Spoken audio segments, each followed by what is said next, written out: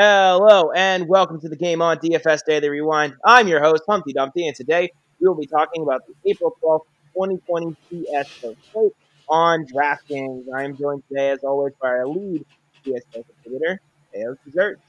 Hello, everyone. All right, so we're going to go ahead and jump right into it, as we always do here at the Rewind. Tails Dessert, can you tell us who did the best on yesterday's slate? Yeah, sure. This slate was pretty much a tale of two teams, one expected, one unexpected for us. Team Liquid swept in pretty easy fashion. They really didn't have anyone stand up to them. Fnatic, in a really close 5-game series, were able to put down Mouse Sports after coming from behind down early in the series. So these guys led the top of the leaderboard. Naf, Crims, Elige, Flusha, Brolin, Stewie, really kind of the top of the heap there, with some pretty impressive scores that we expected from Naf, Elige in particular, given the massive game length adjustments for sweeping. That being said, Crims, Flusha, Brolin were all very interesting to us. We didn't expect to see those high scores, but going to Game 5 really helped push them up to the top there. And then Breeze is kind of right behind them as the top of everybody at 95 and up in terms of fantasy points. But really, Naf was in a league of his own, 223, a score that was 60 points higher than second highest. Wow, 60 points higher. That's crazy. All right, so let's move on to our next segment. Who did their part? Doing their part, you then drop down to the top guys on Mouse, which was Rops and Woxic, kind of doing their part when Frozen was pretty much nowhere to be seen for the entire series. He had a god-awful performance, leaving it up to Woxic to fill in for him behind Rops' usual place at the top of their scoreboard. JW, of all people, got 82. Then you got Twist and Nitro as the bottom parts of Team Liquid in there, kind of in that mediocre point category that would have been nice as your fifth or sixth option on your team, but not someone that could carry your lineup on this slate. Gotcha. Okay, so those are definitely things we should sort of keep an eye out for as we progress through the rest of these weeks and slates and all that. On to our final segment, our favorite segment, the best segment.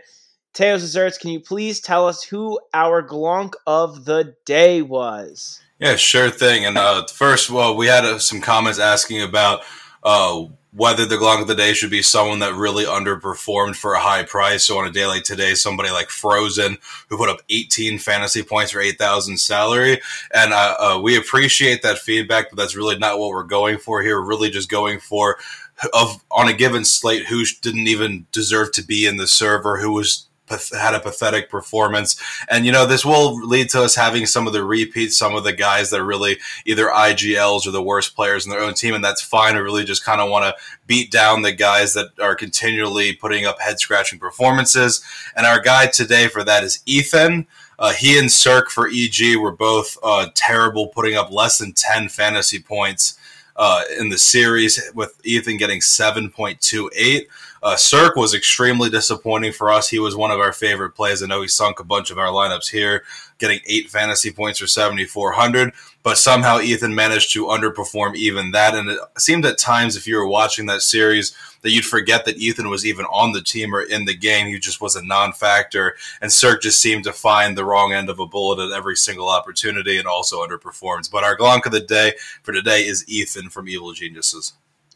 Wow, okay. So for those of you keeping track at home, recently we had Voltage, then we had Vinny, and now we have Ethan. I mean, I'm honestly surprised, Tails Desserts, that it's just not consistently Boomich, but, I guess it can't be him every single match. But for those of you who would like to see the full tally of our glonks of the day, go ahead and check out Tails Desserts Daily Rewind. We post that every single day, so you can keep track of that at home.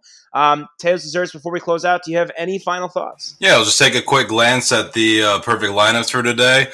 As we expected on FanDuel, it was pretty much a stack of the longer series given the way that they do scoring, with Crims at MVP, Brolin, Flusha, also from Fnatic, Woxic from Mouse, and then Stewie 2K in the Fnatic team spot. Stewie in there just because you had to have someone from another team.